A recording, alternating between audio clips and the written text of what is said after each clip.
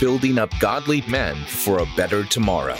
This is On the Edge with Ken Harrison, where we inspire men of integrity to put faith into action together. Just before we get into today's episode, we'd like to invite you to subscribe to our weekly devotional group. Just text the 2 words Promise Keepers to 31996. Every week you'll receive a challenging devotional that will inspire you to put your faith into action in the real world. Again, text Promise Keepers to 31996. And now, here's today's show.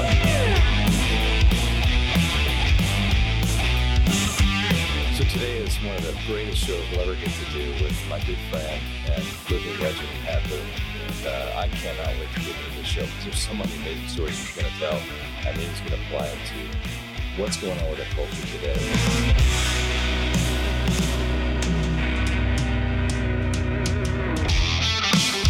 Well, Pat Boone, you are, it's been an honor to become a friend of yours. And well, me too, of yours. I don't have your book in front of me, but it's a fantastic book. Oh, thank you. But I don't know how many people who are younger realize what a living legend you are. And I thought the coolest way to do this is you have all these pictures out here. We're in your office right now in West Hollywood. Yeah. And you have these pictures on the wall. And you've told me some of the stories, and they're so cool. And so the first one I have to ask you about is when Elvis Presley opened for you. That's right. He was my opening act. And of course, he was not known across the country. He was known only in the Southeast. He was thought of at that moment as a rockabilly singer from Memphis. He was appearing on the Louisiana Hayride, a country music show like the Grand Ole Opry out of Shreveport, Louisiana. And he would sing country songs with kind of a rock beat that was just rock and roll. What we call rock and roll was just coming on now. It was really rhythm and blues, or as it was called then, race music. It was black music, black performers singing in the rhythm and blues way. They had their own stations. They had their own charts in magazines, and they had their own artists. And the pop world, including the DJs and radio, knew nothing of R&B music. It just wasn't played. It was the day of how much is that doggy in the window and and Tennessee Waltz and shows from songs from Broadway and Tin Pan Alley and just pop songs.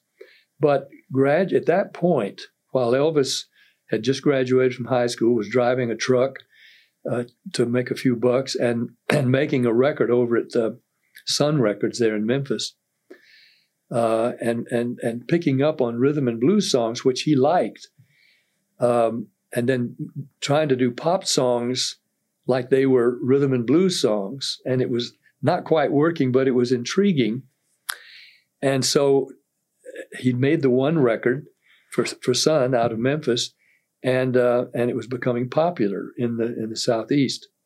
So Colonel Tom Parker became his manager and made a deal with RCA Victor, the big label, to buy his contract from Sam Phillips at Sun Records.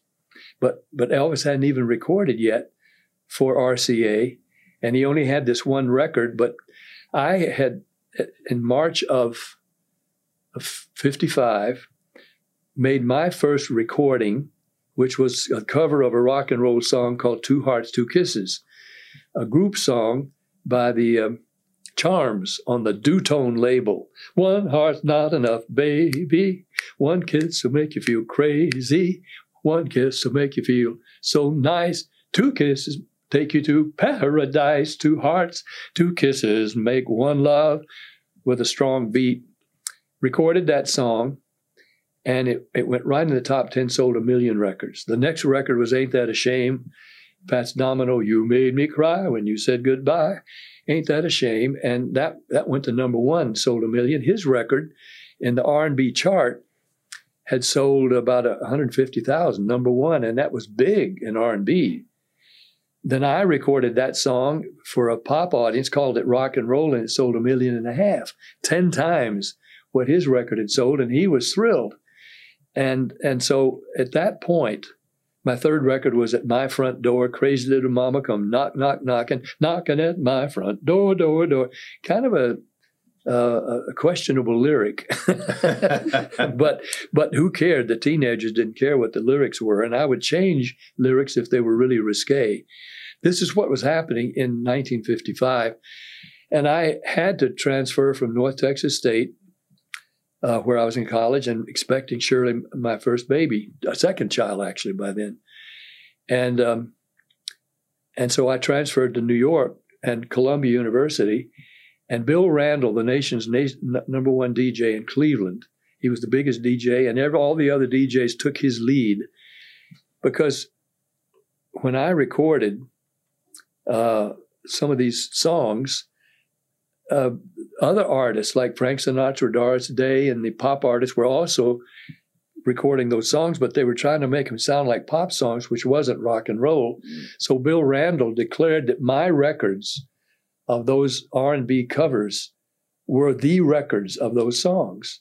So here I was unknown at that point, and the stations were playing my versions of those songs instead of Frank Sinatra, Doris Day, and the others.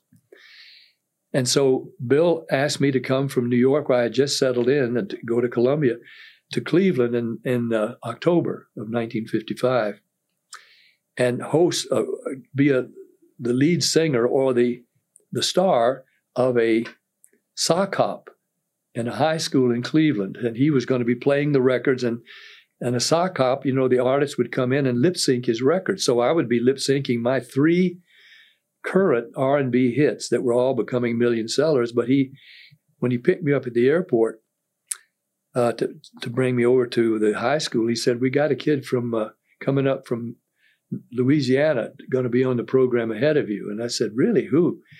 He said, "Well, you don't know of him. Hardly anybody does. His name is Elvis Presley." I said, "It's the last time that was ever said." Yeah. I said, "Well, I saw one of his records on a jukebox in Dallas."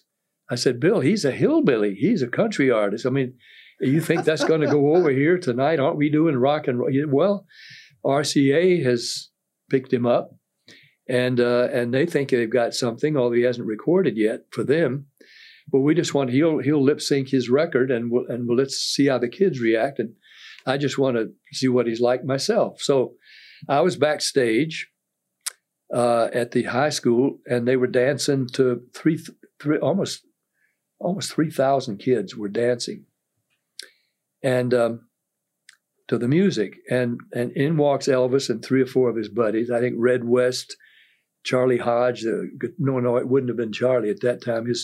His buddies that were playing music with him, and Scotty Moore. And he was very bashful and shy. And I'm not shy. So no, you're not. I just reached out. I said, "Hi, Elvis. I'm Pat Boone." He said, "Nice to meet you." and he didn't shake my hand. He just let me shake his. I mean, nobody had instructed him yet. Kind of the wet fish on the social feel. grace of squeezing the hand. He let me shake his hand, and I said, "Well, Bill Randall thinks there may be some big things ahead for you." "I don't know about that, but I hope so." And he just leaned back against the wall. His buddies closed in between us, and I saw he was not comfortable just making small talk. He didn't know me, and he'd been polite, but now he was bashful. I thought, well, he may really go over like a lead balloon when they introduce him. He looks like he's nervous and scared. So the moment came, and Bill Randall told all these assembled kids, said, "I have a new kid come up from Louisiana. He's going to be recording for RCA Victor. You haven't heard of him, but we want you to give a nice welcome to young Elvis Presley." So Elvis came out with his guitar, and he was like strumming like he was playing, but you couldn't hear it, and he's lip syncing his record. But it was Blue Moon of Kentucky, a Bill Monroe bluegrass song. "Blue Moon of Kentucky, keep on shining." Only he sang a little different than that, but it was still bluegrass. And the kids they liked the way he looked, but they weren't caring for that music. Right. But they gave him a big hand because he was kind of twitchy and he was good looking, and he instantly looked like the guy that the kids were not supposed to hang out with, the girls anyway, because he looked like the kind of rebel guy who might have his cigarettes rolled up in his sleeve and sort of laughing at the guys that were taking school seriously and athletics. He was just coasting through. You know, that guy who the girls would be fascinated by but weren't supposed to hang out with. That's what he looked like on the stage. And so, of course, they gave him a big hand when he finished. He said, "Thank you very much.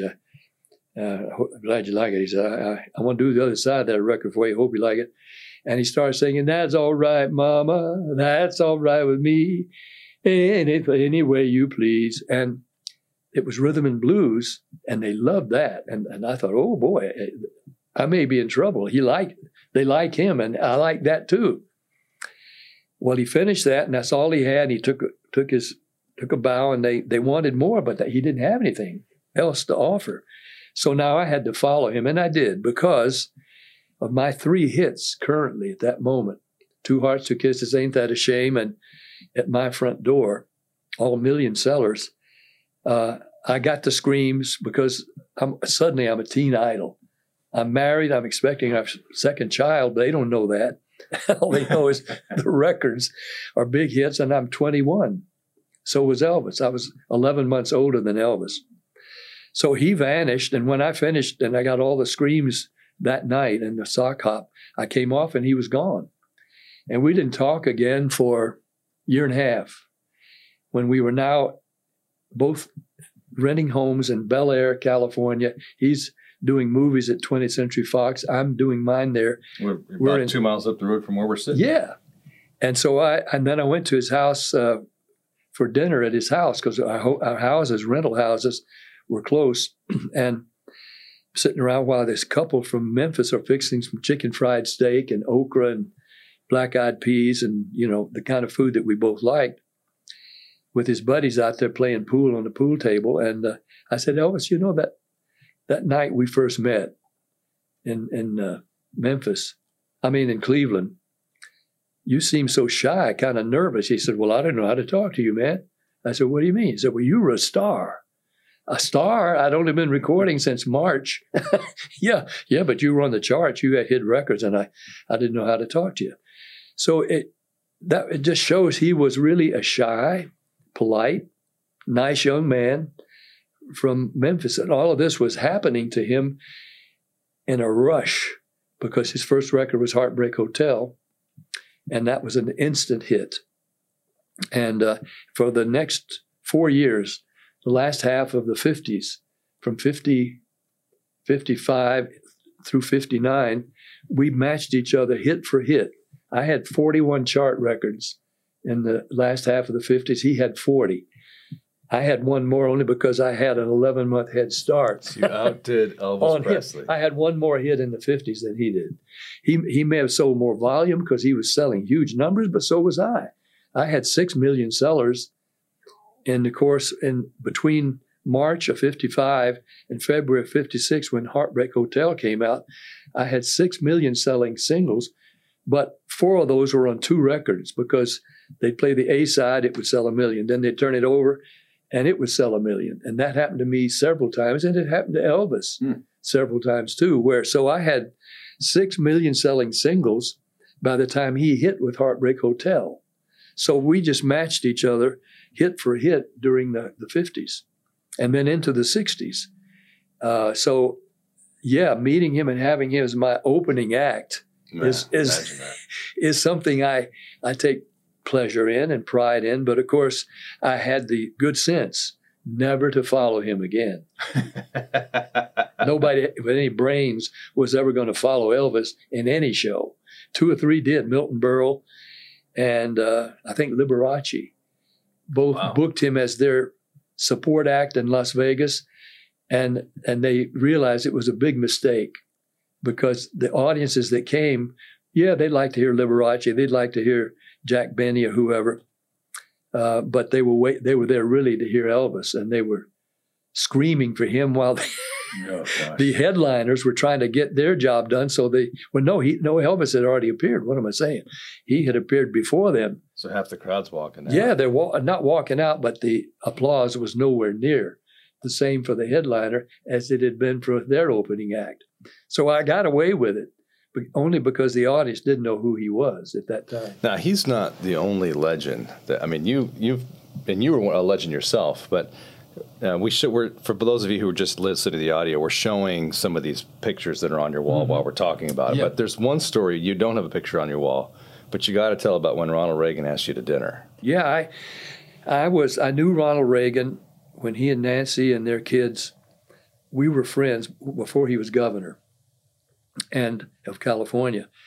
He had been on, he was hosting, he'd done some movies, but he was not making movies anymore, and people thought his career was over, but he was hosting a television show called Death Valley Days, Death Valley Days, yeah.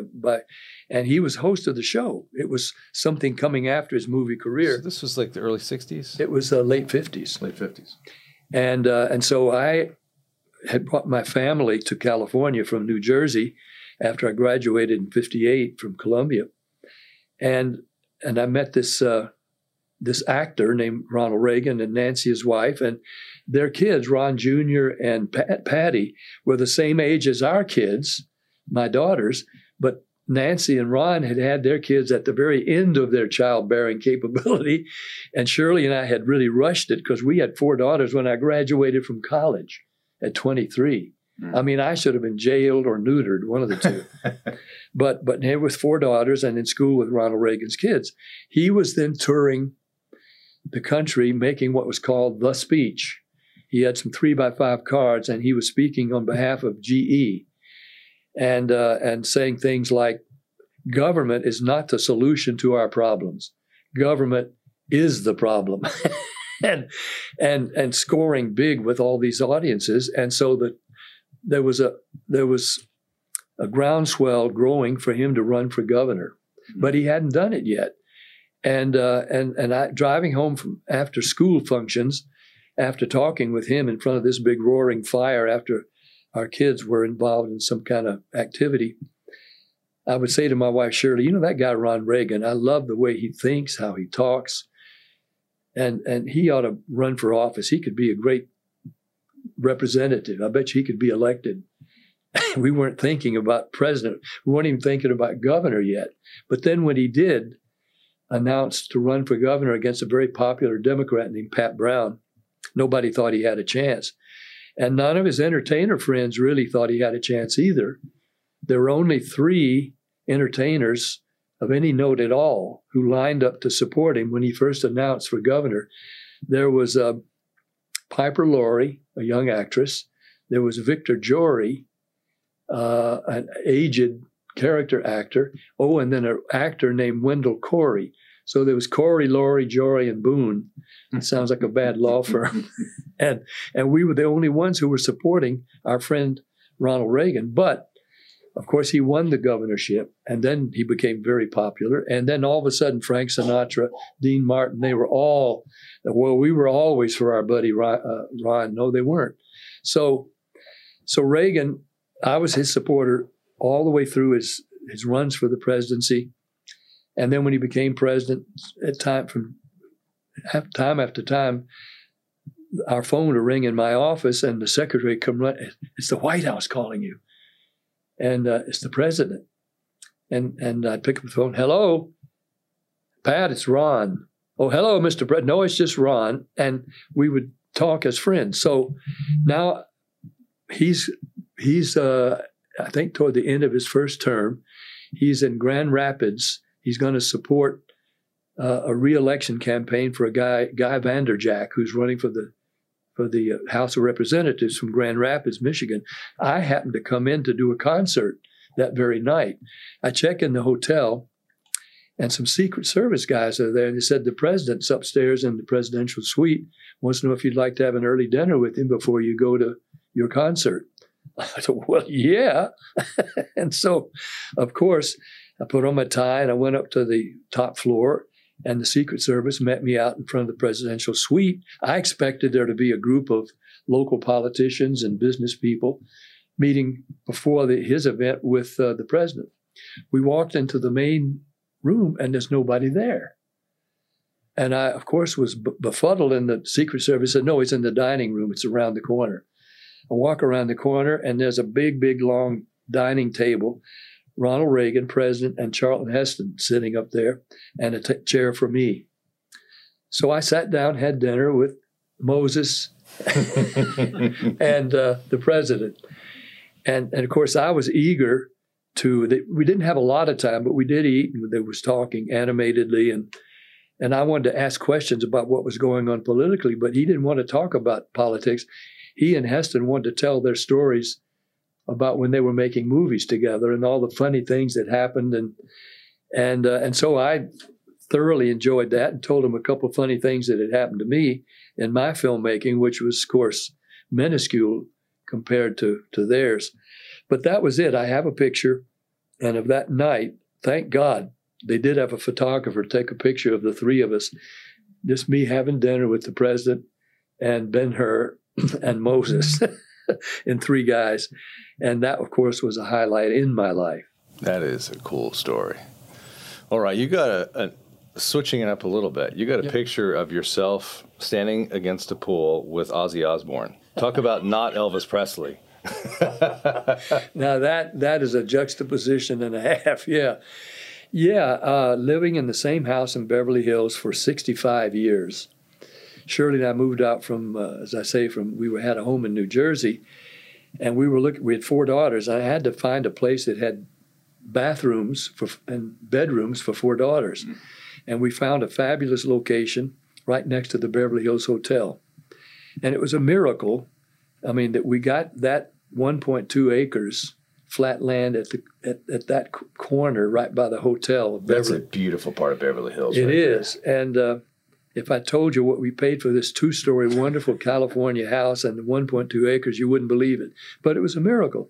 I paid $159,000. Well, that was a lot of money. Well, for me it was at the time. Then, We sold our house in New Jersey, a 3-story brick home in Teaneck, New Jersey, for $75,000. And this guy wanted 3 times that for this place in Beverly Hills. Well, we made an offer, and of the 159, and to our amazement, he took it. We found out later he had sold a toy company that he owned, and he wanted to move to New York. And his wife was balking because they'd raised their 3 boys for 10 years in that house. And she was balking about leaving, and he wanted to sell the house and get out of there. So the extra money that he might have gotten if we paid the $200,000 he wanted, and we got it for $159,000. So we lived there all those years. And one day, and what was it, about 12 years ago, 15 years ago, something like that, a guy named Ozzy Osbourne moved in next door to us. He bought the house. It had been owned by the Guess Jeans fellow, Marciano, and he sold it, and all of a sudden... I used to be a bodyguard for him. I used to sit out in front of that house. Oh, really? Yeah, in a suit and tie with my 9mm because he thought somebody was trying to kill him. He was Marciano, Guess Jeans.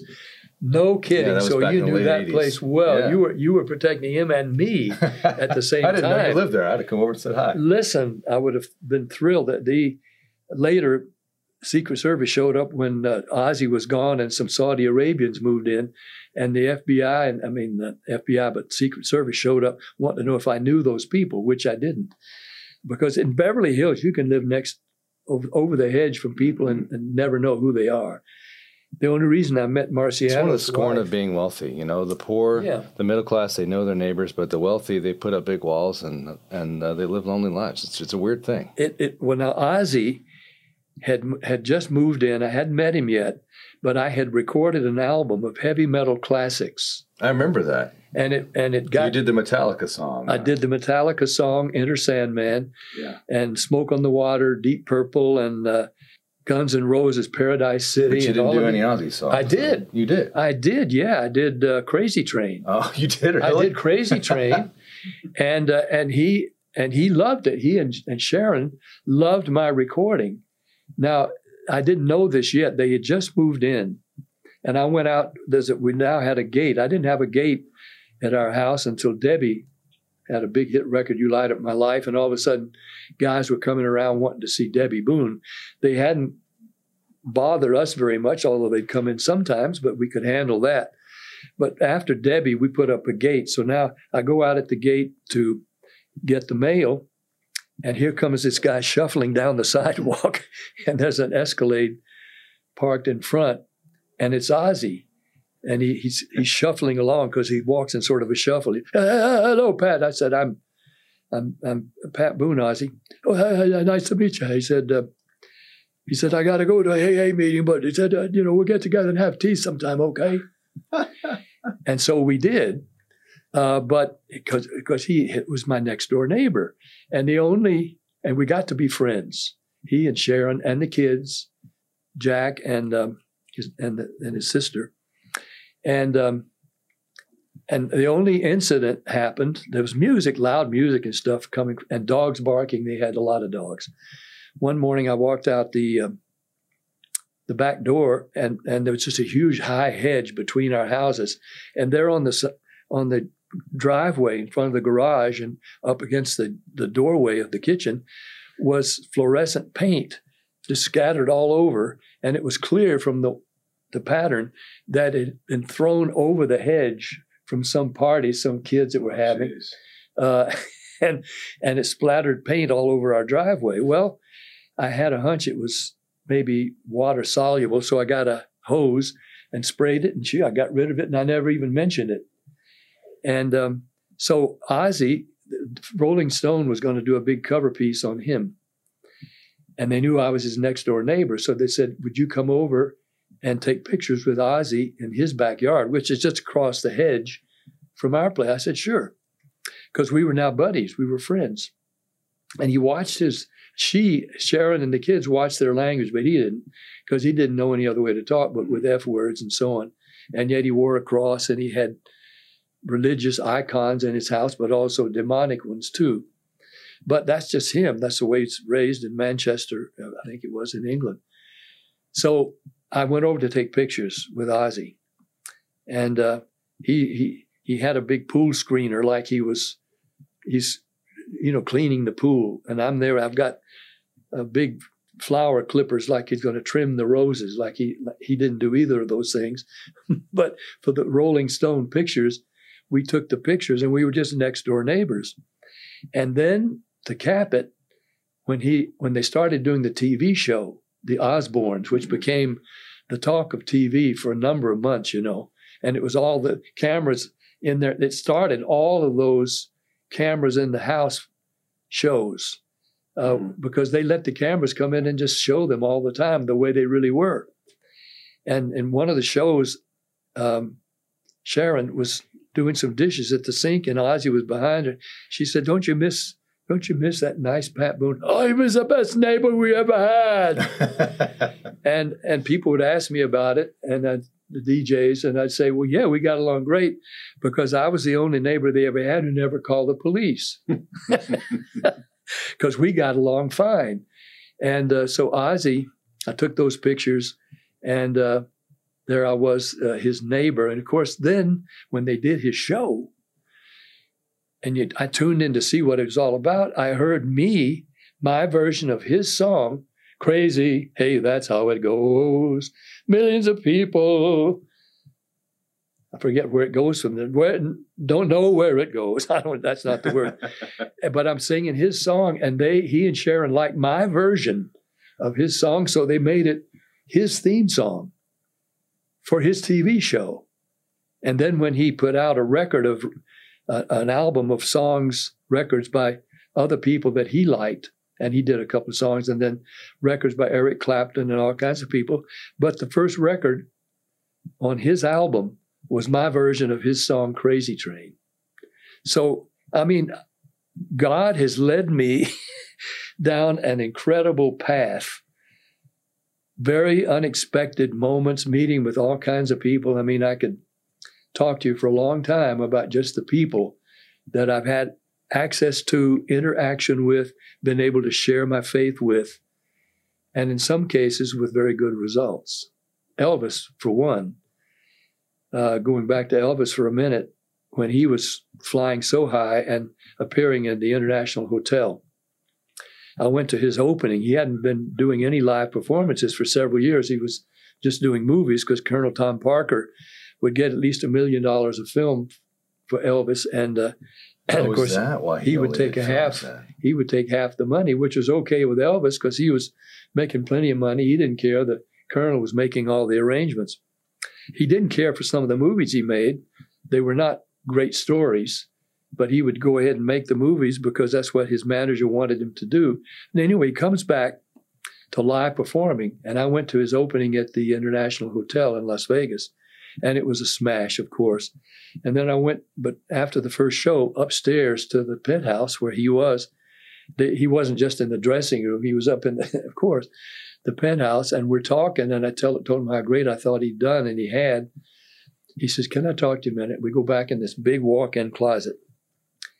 He said, "I wish I could go to church like you do." I said, "Well, you can. Why not?" He said, "Because I would be a distraction." He says, "I go in and the kids want autographs from me, and it would take away from the preacher." And I said, "Don't you think that happens to me when I go to church?" "Yeah, you know what I do?" I say, "Kids, I'll sign your bulletins after the church service. I'm just here for the same reason you are. And go sit down and worship. Let them see that you're there for the same reason they are. And then sign their bulletins. They'll take them to school. Where'd you get that? He was at your church? Can I come?" I said, "Let it be an evangelical outreach, you know." "Oh, I don't think I could do that," he said. He said, "Because, you know, these kids, they scream and they yell." And I said, "Not if you're in a church." But he says, "Do you know Oral Roberts?" I said, "I do." He said, "I'd like to talk to him sometime." I said, "Let me give you a clue. Your name is Elvis Presley. Get on a phone, call Tulsa, Oklahoma, Oral Roberts University. Somebody's going to answer the phone, say, 'This is Elvis Presley. I'd like to talk to Oral Roberts.' In 30 seconds, you'll be on the phone with Oral Roberts." No, I can't do that. He was shy. He was still really socially shy. After all those years. You know, socially, he never graduated he graduated from high school. That was as far as he got. Socially, he was uncomfortable. Johnny Carson was like that. He on stage, on camera, anything went. He was very comfortable. But socially, making small talk with people he didn't know was not comfortable for Johnny Carson. It certainly wasn't comfortable for Elvis. So I called Oral Roberts, and he flew out from Tulsa and met with Elvis, as did Rex Humbard and other ministers, because they all said, "He's hungry. He's spiritually hungry. He grew up in church like you did, Pat, you know, with his family. And he misses all that." And after his concerts at 3 a.m, he'll be singing with the gospel quartet that accompany him in his shows, and he'll sing gospel songs until dawn and keep them up all night singing all the gospel songs. He got only 3 Grammys because he and I preceded Grammys. When we were having our main heydays in recording, there were no Grammys and there were no big Grammy events, publicized and televised. So I never got a Grammy. And he only got 3 Grammys for his gospel recordings posthumously, because all of his huge hit records and all of mine were before they were giving Grammy awards and before there were all those Grammy events. Well, as we come out of this break here, I want to talk about the Grammys that were on a little bit ago and where you think America's going, especially with your perspective. Crazy, hey, but that's how it goes. Millions of people. Today's episode is brought to you through the generosity of Waterstone. For nearly 40 years, Waterstone has assisted givers in supporting their favorite charities, like Promise Keepers, by crafting customized, innovative giving solutions. Waterstone gift strategists stand ready to create your personalized charitable plan, utilizing business interest, real estate, appreciated assets, charitable trusts, giving funds, and more. These donor-specific giving strategies allow givers to bypass capital gains taxes, receive a fair market value charitable deduction, and have tax-free growth for years to come. Prioritize income, minimize taxes, and optimize your giving with Waterstone. Find out how to give and receive the most from your assets by visiting www.waterstone.org. And now, back to today's show. Promise Keepers is back. and we're relaunching the stadium events that brought millions of men to Christ. Join us this July at AT&T Stadium in Dallas, Texas for a men's conference like no other. Strengthen your soul with unforgettable worship led by top Christian artists. Form friendships with brothers in Christ that last a lifetime, and discover new tools and strategies that will empower you to follow Jesus more faithfully. Be sure to get your tickets before they sell out, or find a simulcast location near you. Visit www.promisekeepersevent.com for the latest information. We'll see you this summer.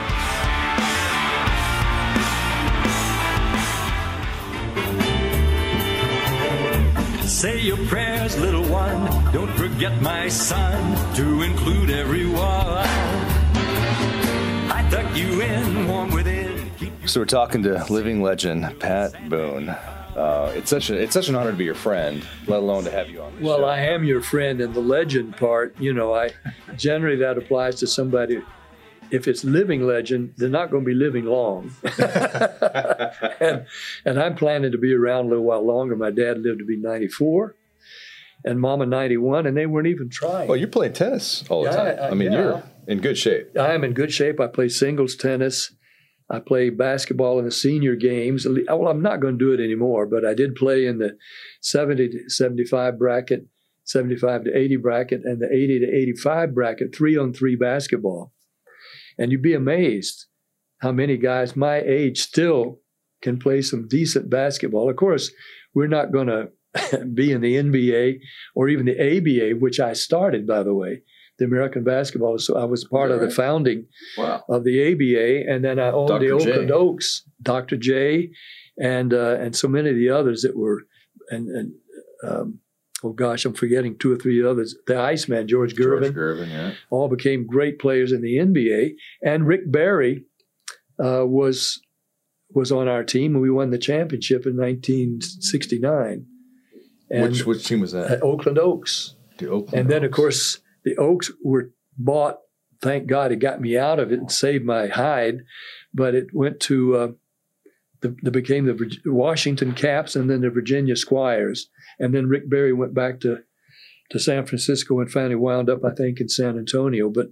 But I was the outright owner of the Oakland Oaks, and we won the championship. And I have a ring I always wanted to show Elizabeth Taylor that cost me a lot more money than any ring Richard Burton gave her. Yeah, right. Mine was just brass and glass, but boy, was it costly. Brass and glass. But it got me out of the miracles. Saved my financial hide when the businessman from Washington, D.C. flew to the Bank of America in San Francisco. I want to buy the Oakland Oaks. How much? I owed so much money to the bank, and he quoted a multi-million-dollar price, which the guy said, okay, I'll buy it. And I also want a line of credit, millions more. We were trying to put together a sports complex with soccer, football, and hockey, as well as basketball. And so the shock banker, was thrilled to give them the line of credit because it took the Oakland Oaks away because he knew I was not going to be able to pay the millions that I owed them already. And it was just an absolute miracle because I have yet to meet the man named George Foreman who flew from Washington to the bank. Wow. I haven't even met the banker who lent me all that money. They were doing it on the strength of my reputation and a statement, a financial statement. But I was going to get wiped out, but a miracle happened and I was set free. And it's just because I trust the Lord. So speaking of being set free, let's talk about what's happening in culture now. So you went from President Truman, who you met, to President Trump. You talk about a difference in demeanor and how we handle ourselves. Oh, yeah. And the Grammys that appeared, I think, to me, I knew our country was in bad shape, but when I saw that performance of WAP, I never dreamt America could be so depraved, so perverse. How does someone, you've been at the top of entertainment, movies, singing for so long. What must you think when you see that? Well, it's hard. It makes me heart sick. It's unbelievable. But it was happening at halftime in the Super Bowl.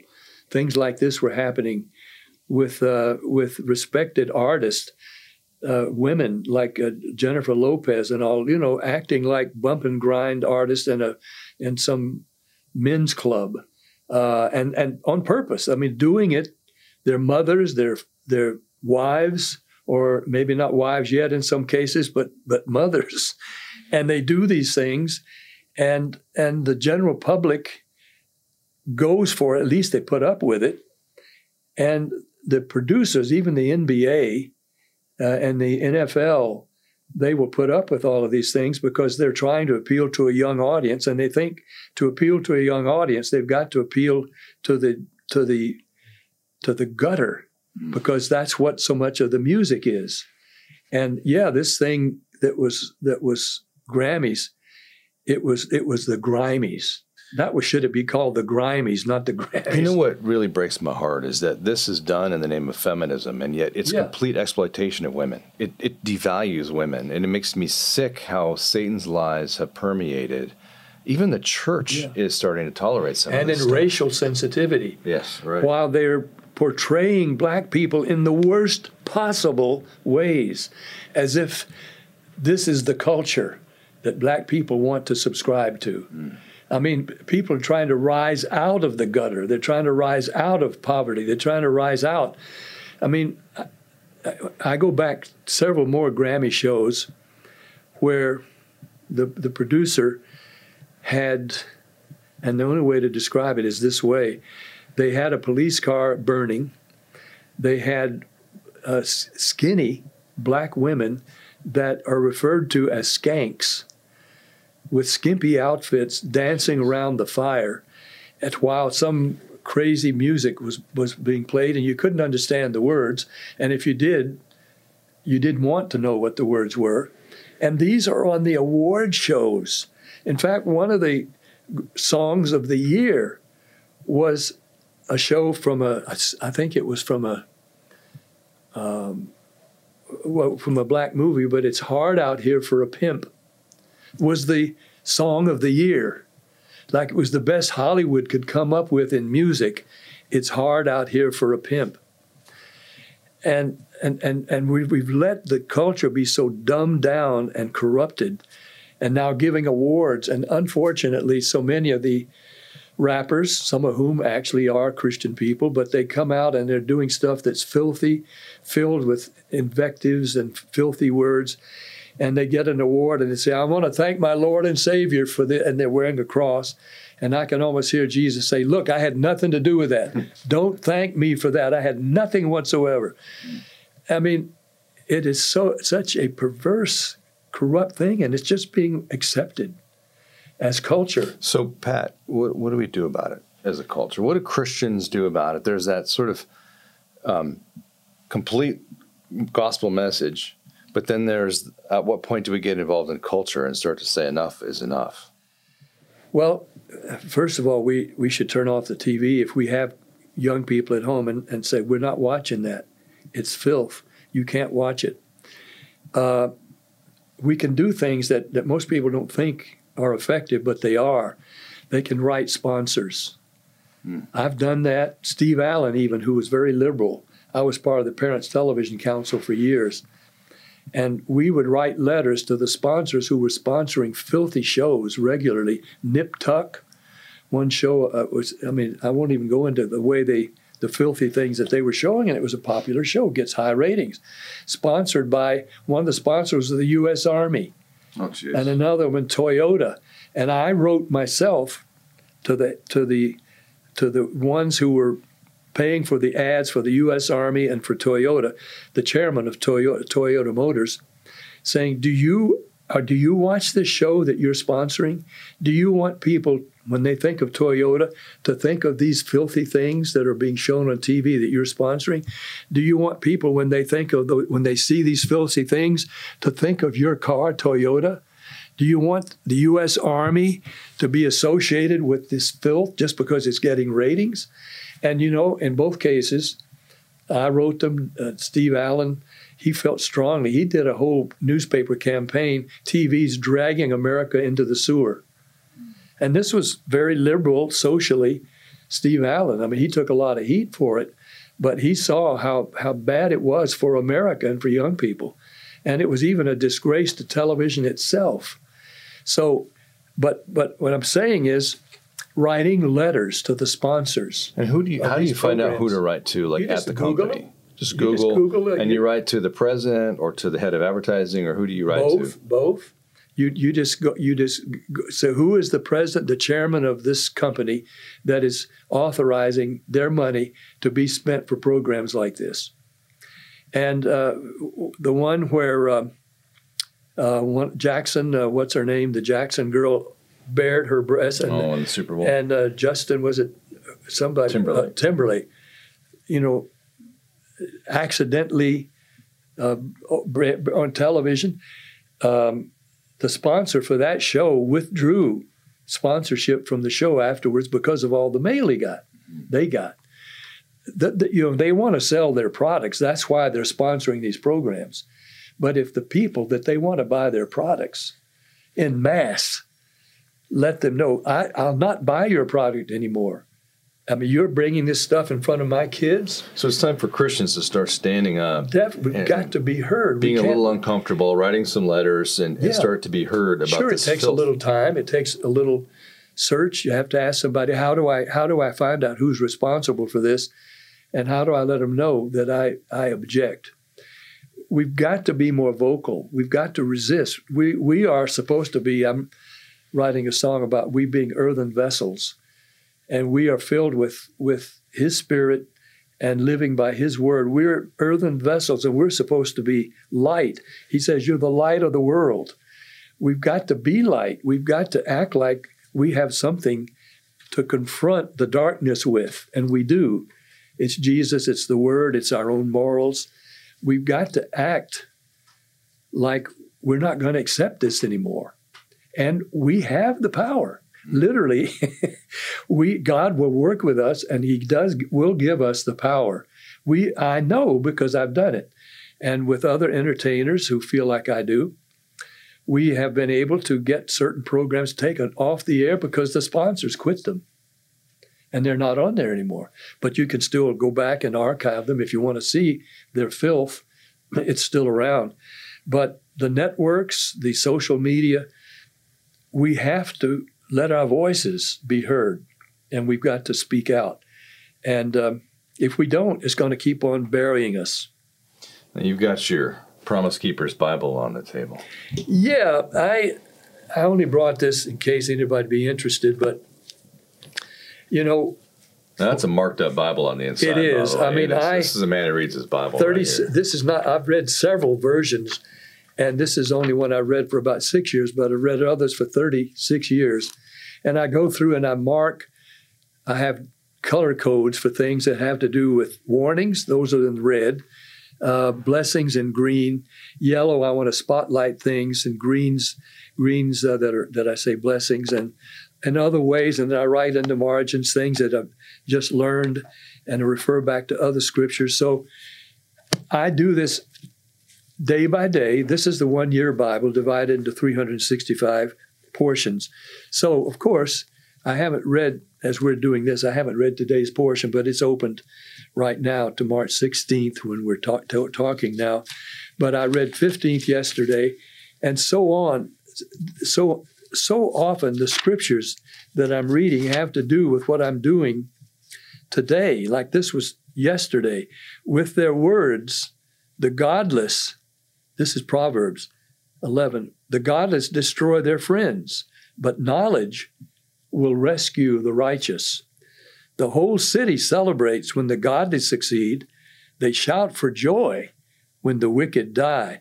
Upright citizens are good for a city and make it prosper, but the talk of the wicked tears it apart. That could be right now the underscoring for pictures of our culture right now. Right now. The talk of the wicked tears it apart. We hear nothing but on television talk of the wicked, and our society is being torn apart. Knowledge will rescue the righteous. Where's the most knowledge? in this Bible. The Bible says if the foundations be destroyed, what can the righteous do? If they take away the Declaration of Independence and the Constitution, and there are wholesale assaults on it, you take the Bible out of school, you won't let school kids pray. At the beginning of a school day, in come the guns, the drugs, the violence, the sex, to replace what would be there if the kids were allowed to have a moment of prayer at the beginning of the school day. They're afraid 2 or 3 atheists will be offended, so they take it away from the righteous, so they won't offend. Down in Mississippi, I kept, I write columns for WorldNet Daily, Newsmax, books, trying to say to you atheists who object to all the other kids in school saying a prayer, because you'll be embarrassed. Your kids, why don't you teach your kids to be proud of their atheism? Right. Christians are proud of our kids. They want to express their faith in God at the beginning of a school day, and you don't want your kids to be embarrassed because they don't have to pray. But don't make the other kids, the 95% that want to pray, don't stop them because you don't like it, because your kids, what you've taught them, they'll be embarrassed. They've gotten their way. And I think back, I graduated high school in 1985 in Oregon. And most of the trucks, the kids all drove trucks. All of them had guns in the car. Yeah. Guys would walk down the hallway with big old hunting knives on, especially during deer and elk season. Yeah. That was just normal to have. Yeah. So now that we've gotten their way, you look at the other way, we've got cops in schools, we've got metal detectors. Does anybody, you wonder, it says that, the one who says in his heart there is no God is a fool. Yeah. They can't seem to learn that what we're seeing today is the consequences of the things that they put into place. Boy, it was sure a lot easier 35 years ago when kids had guns in school. What were schools like when they could begin the school day, not just in a moment of prayer, even a silent prayer or somebody voicing a prayer, but they also used to sing one of the patriotic songs like God Bless America, or This Is My Country, or even the national anthem, Oh, Say Can You See? There would be a song of praise for the country at the beginning of a school day. When I learned that this was not happening anymore, I'm the only entertainer I know of who actually recorded all of America's great patriotic songs, including the national anthem. Right? And it's called American Glory. And all of these songs are recorded because kids today, even adults, they never hear them. Can they find those on YouTube or Spotify or on the PatBoone.com website, of course. PatBoone.com. And I've begun something because I have recorded more songs, separate songs, than any artist in history. I've been just a recording fool, I guess. But Frank Sinatra recorded some 1,500 songs, and all of them are classics. I consider them all classics. Many do. Bing Crosby, my idol, or role model anyway, recorded some 2,000 songs over a longer period of time. I have recorded over 2,300 songs because I recorded in all genres: jazz, country, rock and roll, movie themes, gospel, of course. I'm in the Gospel Music Hall of Fame, and outright jazz, even 2 a cappella albums. I'm from a church background where we always sang church songs a cappella. I've done 2 a cappella albums, and if you don't sing well with no music and you're singing with a good a cappella voices, you better sing well, which I do in these 2 a cappella albums. But I've been worried that these 2,300 songs would just be forgotten. Well, I've gotten hip to Spotify, and they've gotten hip to me. And so they're putting more and more of my songs with the idea, they're open to the idea, they will eventually archive all 2,300 of my recordings, of all types, on Spotify, so that at least those who are interested can go back, hear any of the gold record songs that I did. I had 13 million sellers and 6 number ones and 40, 50 million records sold. But most of those songs are not known to anybody except those who bought the albums. And so there are millions and millions of people that like a few of my songs, but don't know about the thousands of others that I did that I paid just as much attention to and I care as much about as the ones that happened to be hits. After this, I'll be checking out a bunch of your songs so Spotify, that I didn't even know. Yeah, I mean, country songs, gospel. So now I've created something called Pat Boone's Kaleidoscope, which is beginning to air on Spotify right now. And then, of course, you can go and hear that anytime for nothing, I guess. I mean, you must pay a few cents for a month or something to hear anything you want as often as you want. And so I'm glad that it's all out there. I don't make any money from it to speak of, but Kaleidoscope is 1 hour programs in which you never know what's coming next. You may hear Tutti Frutti my record of Tutti Frutti. You may hear He'll Have to Go, George Jones country song. After that comes Ave Maria. But these are all you singing. All me singing, the same voice, but in all these different genres of music, all of it, most of it having been responsible for my appearing in the charts of those genres of music because I was accepted. I mean, the heavy metal album was on country charts. It was on jazz charts. It was on hard rock charts, of course. Yeah, it was spectacular. But then some of the other things I've done have crossed over into separate genres because I was combining, in some cases, the genre of music, and it would be playable in jazz form on jazz stations. I've done some things, and then really R&B things that I was on the R&B charts in the early days as an R&B singer, not a pop singer, because I was doing R&B songs. So my record, like of Ain't That a Shame, Fats Domino's had already been number 1 on the R&B chart. My record was number 1 pop, but number 9 on the R&B chart. Wow. And they even put Love Letters in the Sand, which was definitely not R&B, but it also made the R&B charts because at that point I was considered an R&B singer. Now, a lot of people tuned into this because they're thinking, man, what is Pat Boone doing now? And so in this last 10 minutes or so, you're still really busy. In fact, you're in the middle of making a movie right now. Yep, I sure am. Tell us about the movie. In fact, I've done 3 faith-based films just recently, which one of them was God's Not Dead 2. I was not in God's Not Dead 1, which was a huge hit. The second, God's Not Dead 2, was also a major hit, not as big as the first one. But I play a granddaddy in the film to Melissa Hart, and I'm on a walker. And I'm encouraging her because she's taken a stand as a school teacher and is now being sued for having said, yes, Jesus did quote, or that is, Martin Luther King did quote Jesus. She's in a Martin Luther King high school in Arkansas. But she said yes in answer to a question. Yes, Martin Luther King did quote Jesus. Well, the atheist parents now take her to court because they don't want the name Jesus mentioned in court, and I'm teaching her kids in school. She's teaching her kids, and I'm her granddad in the film. And the film did very well, and at the end, the director, when I hear on the radio that she's been acquitted and is not going to lose her job and not lose the case, he says, the director, can you do a little dance? I said, I'm on a walker. What kind of a dance can I do?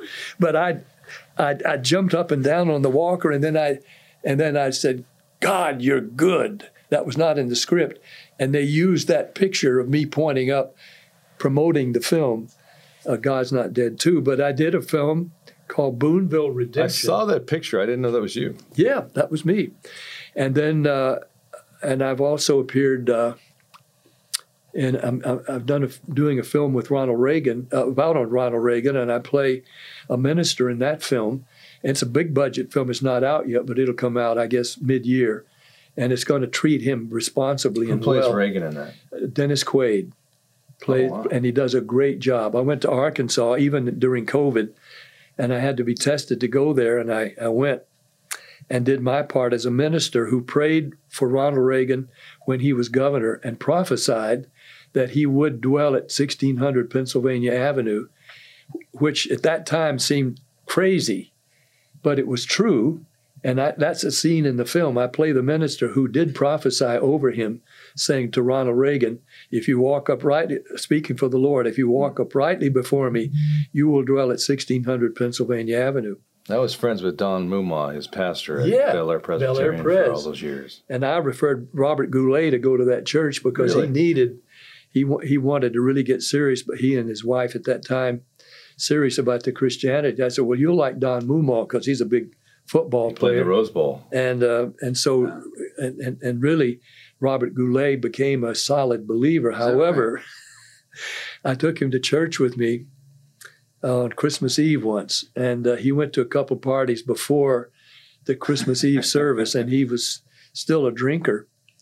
And he was on the back row, and he couldn't drive. They'd taken his license away. He had a 400-pound guy named Big Bob that had to drive him around. But he had asked me if I would take him to Christmas Eve service, and I said, of course. But I didn't know when he got there he would be sort of under the influence. And so he's hearing the people sing and pray and praise the Lord and amen.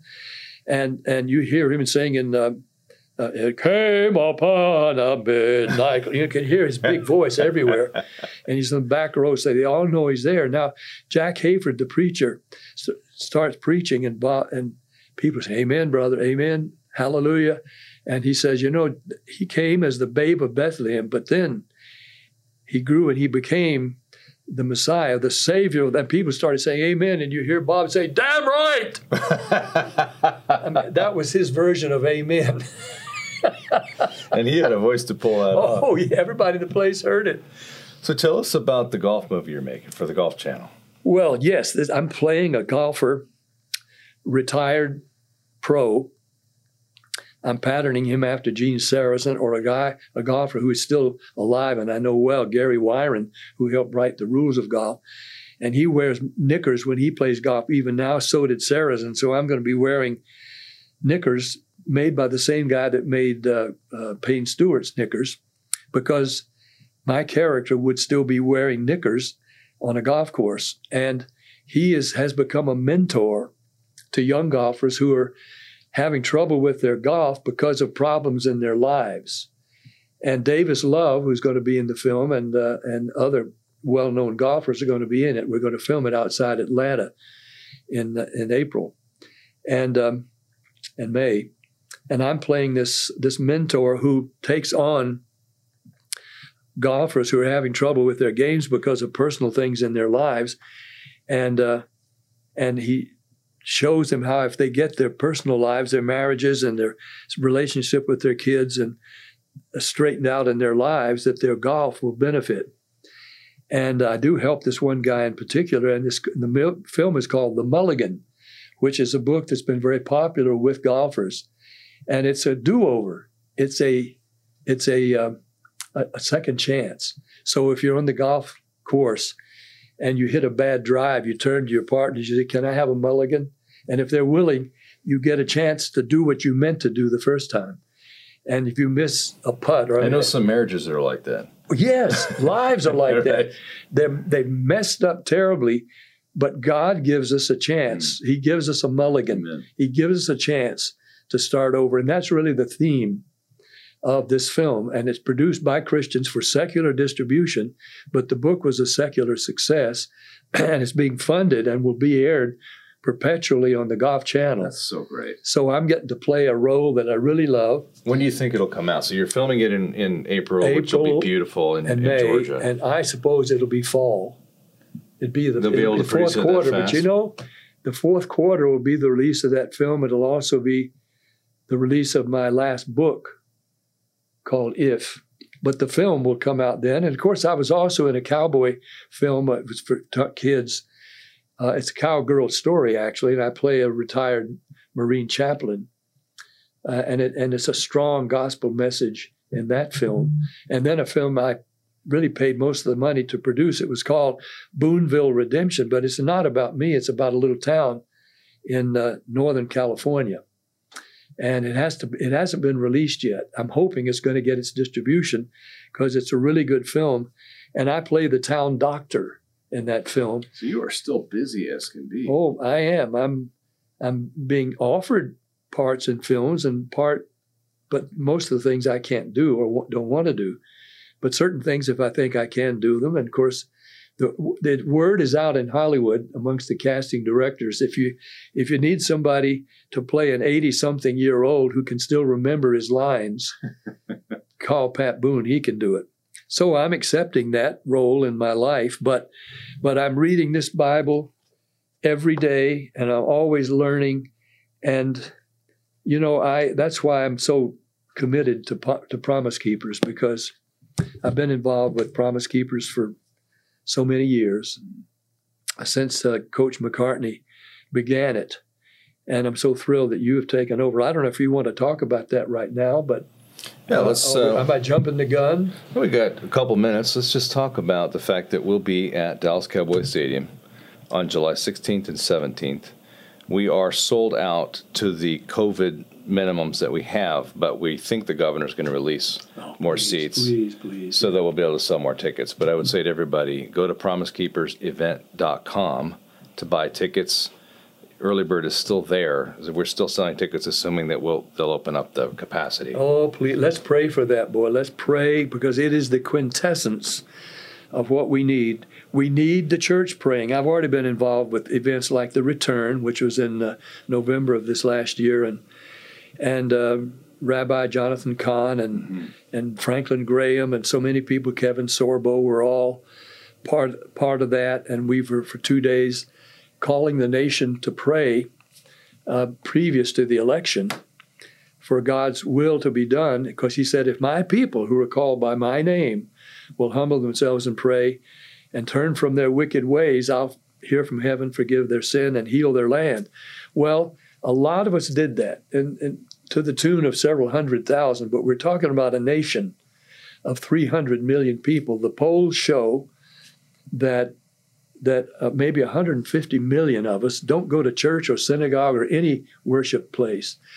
They say they may or may not pray ever. They don't know who God is or if there is a God. I mean, this is over at least half our population, and even more who may go to churches on Easter and Christmas, but are not necessarily, many of the Christians themselves, not living the lives and not paying attention to the downslide of the immorality in the country, just thinking it'll all turn out okay. Well, it will not turn out okay unless we seek God. And God's still willing to give us a mulligan in America. He's still willing for us to have a do-over. But it's going to require. He'll be willing until he's not willing, right? Yes. So let's take until we show that we're not willing either. Mm-hmm. We have to let him know on our faces, on our knees. Boy. And men, particularly, men are created in God's image. And Solomon, the man who had all of everything, when he summed up, and I said this to Hugh Hefner's face on the Dinah Shore show, I said, you remind me, Hugh, of a man in the Bible. He said, really? I said, yeah, Solomon. He had 300 wives and 700 concubines, mistresses. And he dropped his pipe. He said, he must have been tired. I said, he was very tired. He said, vanity, vanity, everything's vanity. Nothing matters except the summation. And the reason God let him have all that was so he could tell us what it's like. Even you are not ever going to have everything Solomon had. And at the end, he summed it all up in saying the whole duty of man, or a man, is to fear God, keep his commandments. The whole reason we live. Witness to Hugh Hefner. And all he did, we went away, Dinah Shore had me repeat it. What was that again? I said, the whole duty of man, the whole reason for his existence is to fear God and keep his commandments. If we don't do that, there was no reason for us to be alive. Amen. And we went away to a commercial, and Hugh was still there holding his pipe. Boy, he must have been tired. That's all he could think about was 300 wives and 700 mistresses. Now, he's met the Jesus who he denied and tried to explain his playboy philosophy to Jesus. I would not have wanted to be in his place. Although I shared with him personally, and I've done it on TV shows wherever I get a chance. I try to let people know what I know is real and true. And I've written books and I've sung songs and I've talked to the presidents themselves. I've talked to Elvis. I've talked to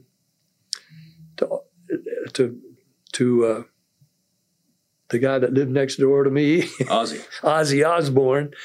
My mind is so full of things I want to say and things I want to do. Well, we're going to have running out of time. We're going to have you as a special guest at the Promise Keepers event, which we talked about. You're going to stay with us at the hotel with all the speakers and the board. Can I add one note? Yeah. I told Coach McCartney, I was at Memphis at a major event, just jammed to the rafters in a big outdoor thing. And I was with my dad, who, as I say, lived to be 94. He was about 90 then. And my brother, who my age, and his son, and my grandson. And so I had my father and my grandson. It was 4 generations represented in one family of Promise Keepers. And we went up in the skybox to be with the coach. And he said, I can't remember there being 4 men in one family of Promise Keepers in one of our meetings. 4 generations of Promise Keepers. But we were and are. And my brother, a year younger than me, he and his family, his son is on the Golf Channel, Grant Boone, but he could be on CBS, but CBS wanted him, but he said, look, I've got a wife and 3 kids, and they're my main responsibility. I can't travel anymore. They said, we'll get somebody else. So they did. He would be on CBS right now. Instead, he's on the Golf Channel, LPGA. He doesn't have to travel as much so he can take care of his wife and his kids because he knows that's his main responsibility. And that's what we're going to answer to God for, not how much money we made or how famous we may have been or weren't, whatever else we did. He's going to say, did you take care of your wife? Did you take care of your children? Did you tell them about me? Did you set an example for them? And that's what we're going to answer for on the day of judgment. Mm. And we've got to know that. We've got to recognize. That's why I read this every day. It must be pretty awesome to be 87 years old and to be able to look back on a life well lived. Your dear wife, Shirley, who went to be with the Lord. She's in heaven right now, praying for us, interceding for us. I'm sure I see her nudging the Lord. Said, don't forget about Pat. He's going through this. He's got a book coming out. He's trying to get this song, Yehoshua. The oldest rabbi in Israel, 105 years old, came out of his studio 3 years ago, told his disciples, he was still teaching his disciples, Rabbi Yitzhak Kaduri, the Messiah has appeared to me, told me his name. And I've written it down and I've sealed it. Don't want it open till a year after my passing, which is going to be soon. Ariel Sharon was still in his coma. He'll pass, then I'll pass. And then you open this envelope and you'll know the name of the Messiah. I told this to Prime Minister Netanyahu 2 years ago now in his office. And he knew Rabbi Kaduri. I said, are you familiar with the controversy since his death? He revealed the name of the Messiah in his own handwriting in Hebrew. Netanyahu said, which is, that deep voice of his, Yehoshua. Jehovah is salvation. Yeshua. And I heard Netanyahu, the Prime Minister of Israel, say, Jesus. And I forgot to take him a copy of the book, The Rabbi Who Found Messiah, and I told the publisher the next day I forgot to take him. He said, don't worry, the publisher just called me. Netanyahu ordered 30 copies of the book. Wow. They know that the name of the Messiah is Yeshua, in Hebrew, salvation. But the full name, as revealed to the rabbi, is Yehoshua, which is Jehovah is salvation. And in the margin of most Bibles, as it says when the angel said to Mary, he'll be conceived of the Holy Spirit, and his name is to be Yeshua, in Hebrew, salvation, for he will save his people from their sins. His name is salvation in Hebrew, and yet we haven't known that. We say Jesus because it was translated from Aramaic to Greek and then into English. And so we don't know, most of us, that his name, it should have been, if it were translated properly, it would say to Mary, because she was speaking Hebrew, not English, you'll conceive a child. His name will be Salvation, Yeshua, for he will save his people from their sins. So I've written a song, Yehoshua, and I'm trying to get it recorded with Michael O'Mardian so Christians and Jews together can sing that song. I mean, there's a lot on my plate. I'm trying to get a lot done. Well, would you pray us out and just bless the people who are listening to this? Sure. Oh, Father, our Father, the very fact that we can speak to the creator of the universe, of all there is, and call you our Father, even Abba, Daddy. Paul says we make supplication and call you Daddy, Abba, Father. Father, we know you care about us. You care about the country. You care so much that you gave your own life in the body of your Son for us. It is your desire that not any should perish, but that all should come to repentance, to know you, to turn to you so that you can save us. You want us to live in eternity with you, but only if we want to. So, Lord, birth in us the desire and the awareness that it's up to us to make the choice. We want to live in heaven with you. Of course we do. If there's a God and a heaven, and we know there is, we want to live with you, but we need to know how we get there. What is the way? You show us the way. Jesus said, I am the way, the truth, the life. No man comes to the Father but by me.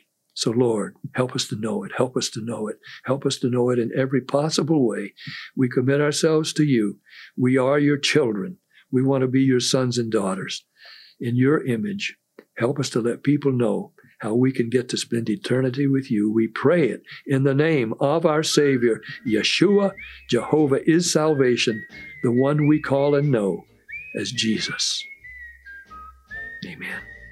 On a day like today, we pass the time away, writing love letters in the sand. How you laughed. Thanks for listening to On the Edge podcast with Ken Harrison. For a lot of you, this is our first time meeting, and I want to tell the men listening about an organization I'm the current chairman of, Promise Keepers. Promise Keepers is an organization founded by Coach Bill McCartney that's led men across the world to a saving relationship with Jesus Christ. Promise Keepers is calling men back to courageous and bold servant leadership. To learn more and get involved in the mission of Promise Keepers, visit promisekeepers.org. Follow on social media or download the Promise Keepers app on Apple Store or Google Play by searching Promise Keepers. Through the Promise Keepers app, you'll receive access to devotionals, Bible studies, and other great articles and video content, and a community to build friendships, lead your family, and become transformative leaders. See you next time for On the Edge with Ken Harrison. Over love.